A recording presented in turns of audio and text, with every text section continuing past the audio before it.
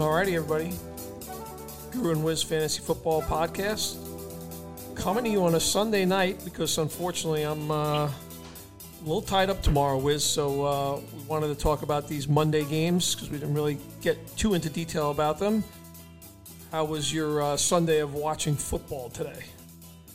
I mean, got some interesting things that took place, some real strange games. I think the strangest game of the day in some regards was the Packers and Tampa Bay. I mean, if you turn the game on at 4:30, score was 10-0 Green Bay. Their offense was virtually unstoppable. It looked like, maybe they would hold them to some field goals, but it looked like, Green Bay was going to move up and down the field. And my goodness, for 3 quarters and 5 minutes of the first quarter, so I guess for 40 minutes of football, more than that, 50 minutes of football, they shut Green Bay completely down. It was just astonishing to see a complete turnaround. It looked like Rodgers was just not the same guy after the pick six. They were on their way to scoring again, and I don't know, Jay. He just didn't seem the same guy. Did you see that? Did you see it the same way? I thought the injury to Bakhtiari was a big deal. They weren't able, the pressure that Tampa Bay basically put on Green Bay for most of that game. I know we played head-to-head this week. You bopped me over the head with that Tampa Bay defense. And, you've talked about this before, that running against Tampa Bay, and they lost one of their better interior defenders in Vita Vea, but they couldn't, other than A.J. Dillon breaking up a couple of runs late in the game, Aaron Jones could not do a darn thing. Yeah, it was just one of those games. I know we were both like conventional wisdom was like kind of like all over the Steelers and Ravens as the top defenses, but I think me and you kind of had the Bucs pegged as a top 5 defense this year, and I was able to secure them in a couple of leagues this year, and they've been tough. They've been tough. Yeah, we'll see how. Yeah, we'll see how it plays out. It looks like they're really going to be tough if they get on top of you and play with a lead, which is exactly the point we were making from last year, where you could see glimpses of how good their defense was, but they were always playing from behind us. Winston was giving the other team either a pick six or a great field position, but with Brady being a lot smarter with the football and really using up a little bit more clock, kind of figured that Tampa Bay had a chance to be a good, explosive fantasy defense this year. And speaking of Pittsburgh, I think Pittsburgh probably has the biggest injury of the day with Devin Bush going down with an ACL tear, and he won't return for the season. That's probably the biggest injury that we saw today. And you speaking of crazy games, sometimes teams do turn it on when there's a coaching change. I'll ask you the next question after this, but boy, the Atlanta Falcons just came out ready to play today, and that was another crazy game against the Minnesota Vikings. Yeah, what I was thinking when I was watching the game when the Falcons, I think, were up 23-0. I was thinking, the Vikings got them right where they want them.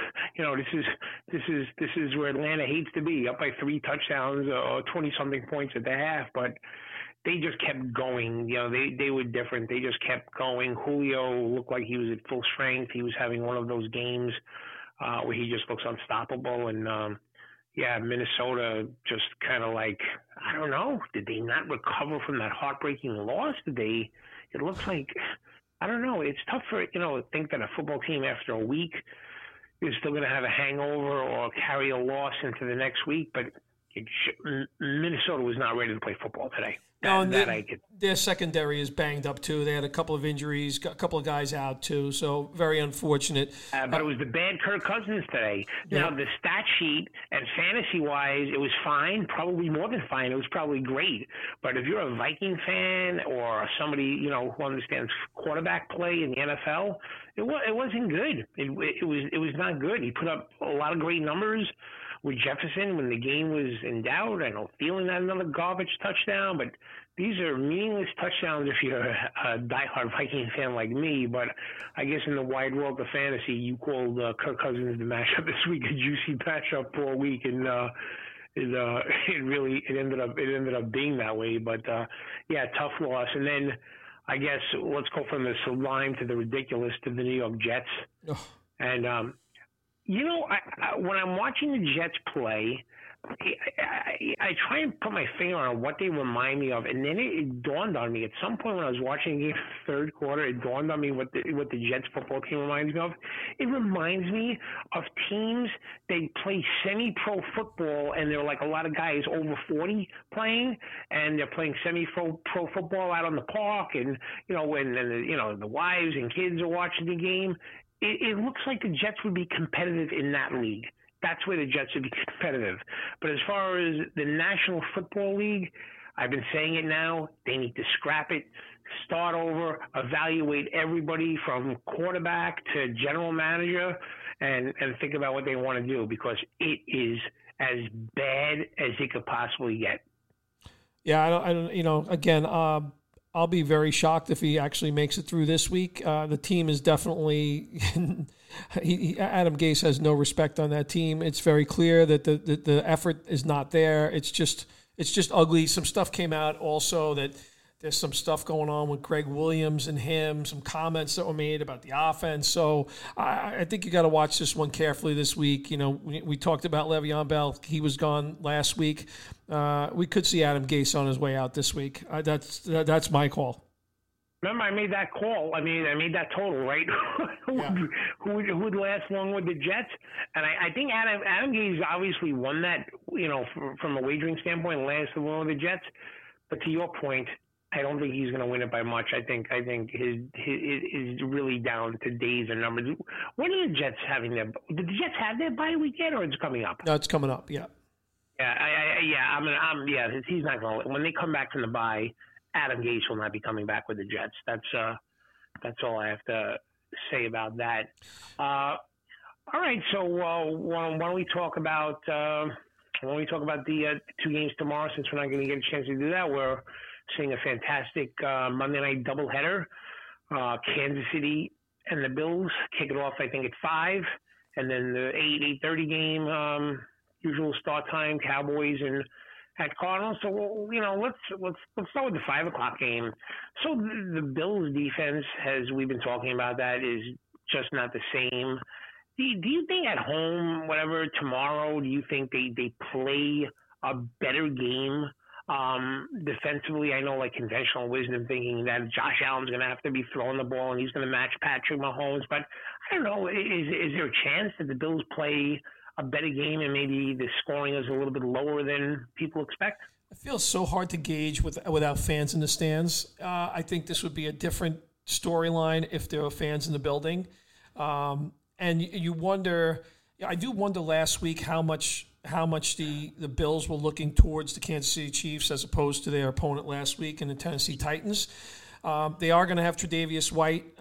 Looks like Matt Milano's going to play as well. So it looks like they're going to have some of their better defenders back in action this game. But look, the Bills want to make a statement. The division is definitely ripe for the taking at this point, although, the Miami Dolphins look like they want to make some noise in this division. But, this is an opportunity for them at home, national television, 5 o'clock game, which is an interesting time, of course, against the defending Super Bowl champions. So it's a big spot. It's a really, really big spot.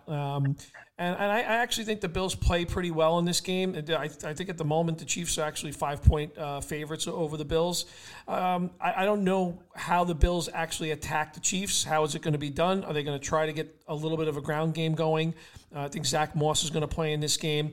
When you're playing against Patrick Mahomes, you anticipate they're going to have to put a decent amount of points on the board. It's a pretty high over/under in this ball game at 56.5 points. But you'd like to think that they can respond a little bit better than they played last week, because last week they definitely got punched out of that building. Yeah, I think if Buffalo tries to get into a shootout with Kansas City, they're going to fall short.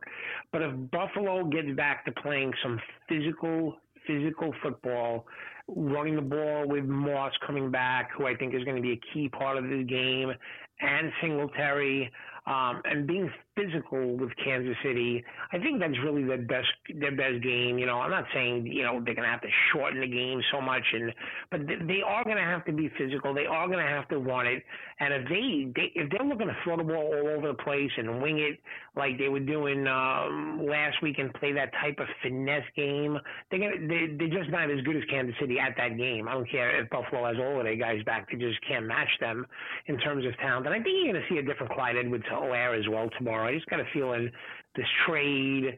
I don't know. I just have a feeling you're going to see a different guy out there. Maybe this trade has lit a fuse. We'll have to see. But I think Buffalo's best shot is a physicality, which there hasn't been. And look, I'm not saying Zach Moss is going to be the guy the rest of the way, and Singletary is going to take a real back seat. But I am saying that Zach Moss is a much more physical player and physical running back than Singletary. So I think he's going to have to be a big part of that game, and then doing what they do best, play action, and then throwing the ball deep. So, excuse me. That's how I see it. How do you see the results coming out in that first game? Yeah, I mean, look, I'm hard pressed to push against the Chiefs too much right now. It's not a game that I'm going to personally be looking to do anything on. Like I said, they're laying 5 points, but the Chiefs aren't going to have Sammy Watkins, as you mentioned in this game. You're going to see, I think, a Clyde Edwards-Helaire who's kind of amped up. I'd be curious. My personal view is I think there probably will be a little bit of a benefit here for Clyde Edwards-Helaire, because I don't think they've actually utilized him properly, or what I think is his best facet in the way he can be used in this offense. Bell is a good player. We know that. But he's been in a bad system, and he hasn't really performed with any kind of consistency since he left Pittsburgh a long time ago. So we haven't seen that. But I think you're right about Clyde Edwards-Helaire in this game. I think he shows us something. I personally, if you would have asked me where I think the Chiefs are going to win this game. I'm actually looking for a pretty big game where they get some of these other weapons involved. The McCole Hardmans, the Demarcus Robinsons, even maybe Byron Pringles, where some of those secondary options become a part of this passing attack for Patrick Mahomes and the Chiefs. Yeah, so we'll see how that plays out. And then we got the second game, and boy, oh boy, I just don't know what to make of the Cowboys tomorrow. Is it going to be like, are they going to be really amped up and try and really, carry on the rest of the season for Dak Prescott and play with that emotion? Or is this going to be a team that feels like their heart and soul has been like ripped out, and they're playing a hungry team, an offensive team that likes to run a lot of plays? And before you talk about what do you think the outcome is going to be, what do you think the mindset of Dallas is coming into this game? Yeah, I think there's going to be a lot of emotion from the Cowboys to try and prove that, hey, you know what, we still have a mission here. We're going to win this division. We're going to get to the playoffs, and we brought Andy Dalton here just in case for a reason. It's a professional quarterback. He's got super talent around him. I think they'll lean on Ezekiel Elliott, but I think you're going to see a very motivated Dallas Cowboys here. My personal view is you'll probably see a lot of money that moves towards Arizona here in this game. I think most people feel that this is a game, and the Cowboy defense has obviously struggled to do things. I think to me, this is a game where Ezekiel Elliott, you just keep pounding him away, and you want to talk about physical, but I think the Dallas Cowboys might need to lean a little bit more on Ezekiel Elliott in this particular ball game if they actually want to come away with a victory here. Yeah, I mean, look, Andy Dalton's a Texas kid. He played his college ball at TCU. He signed with the Cowboys for a reason. He wanted to play here and was willing to start the season as a backup rather than really potentially be a starter with another team. Now he has his chance. I think he's going to be amped up. I think he's going to play well. I agree about Elliott. I think, you're really going to maybe see him being used as a workhorse. And I don't know. I've seen a lot of different views on what's going to happen to the three skill guys. Cooper, Michael Gallup, and CeeDee Lamb. Personally, I think that Gallup it may take the biggest hit of the three because that's not Andy Dalton's game. Like throwing that deep ball, he just doesn't throw it as well as Prescott. And Amari Cooper maybe a little bit, but I think CeeDee Lamb is not going to miss a beat. I really don't think he's going to skip a beat. I think that the connection with between Dalton and Boyd while he was still with Cincinnati was getting better and better, and Boyd was becoming a top 10 or 15 guy. And I think CeeDee Lamb's I know CeeDee Lamb's a better wide receiver than Boyd, even as a rookie right now. And I really think that CeeDee Lamb is going to continue having a terrific year for Dallas. So we'll have to see how that goes. But on the other side of the ball, do you think Dallas does anything? I mean, they have some elite pass rushers, but once Murray gets out of that and he's going to be elusive and he's going to escape the rush some of those times, my goodness, how are they going to cover Hopkins back there? Yeah, that's the problem. The problem is, and Murray just made mincemeat out of the Jets last week. What did he throw for? Almost 380 yards, I think it was, that he threw for last week. So if you're... Yeah, I mean, and he could just take off and run for 40, 50 yards on any given play as well. So that pass rush is good, but there's going to be plays where he breaks containment and he hits them with some big plays, throwing it and running it. And on the plays that they don't get to him, I'm just thinking that those wide receivers are just going to be difficult to cover. Hopkins and Kirk and Isabella and Fitzgerald and, Edmonds is certainly going to be a big factor in that game as well. Out of the backfield, I expect him to have some big game, some big plays in that game. So I don't know if I specifically asked you, but I think that I remember you saying that you have a view on Arizona in this game? Yeah, I think Arizona is going to win the game. I do, because I just think they're not going to be able to be handled offensively. The question is if the Cowboys decide to play smart and try to play keep away from this team, because I think that's their only shot to win the game, is if Ezekiel Elliott is dominating the game and time of possession is in favor of Dallas. I think that's the only way they can win the football game. Yeah, so you think that but you don't think that they're going to do that, or do you think that Arizona is going to be able to stop that? Because you're liking Arizona, so is the reason because you don't think Dallas will have that game plan, or do you just think that at the end of the day, Arizona's offense is just going to be too much? Yeah, the latter. I think their offense is just going to be too much. Dallas has proven that they cannot stop anybody, and I think that'll continue tomorrow night. Yeah, I mean, when we look at these two games, it's Monday night, so we're really focusing on these games. But, I don't have a strong view on either of these two games. I just the emotional. One way emotionally the Cowboys come into this game, that's one thing, how they handle that.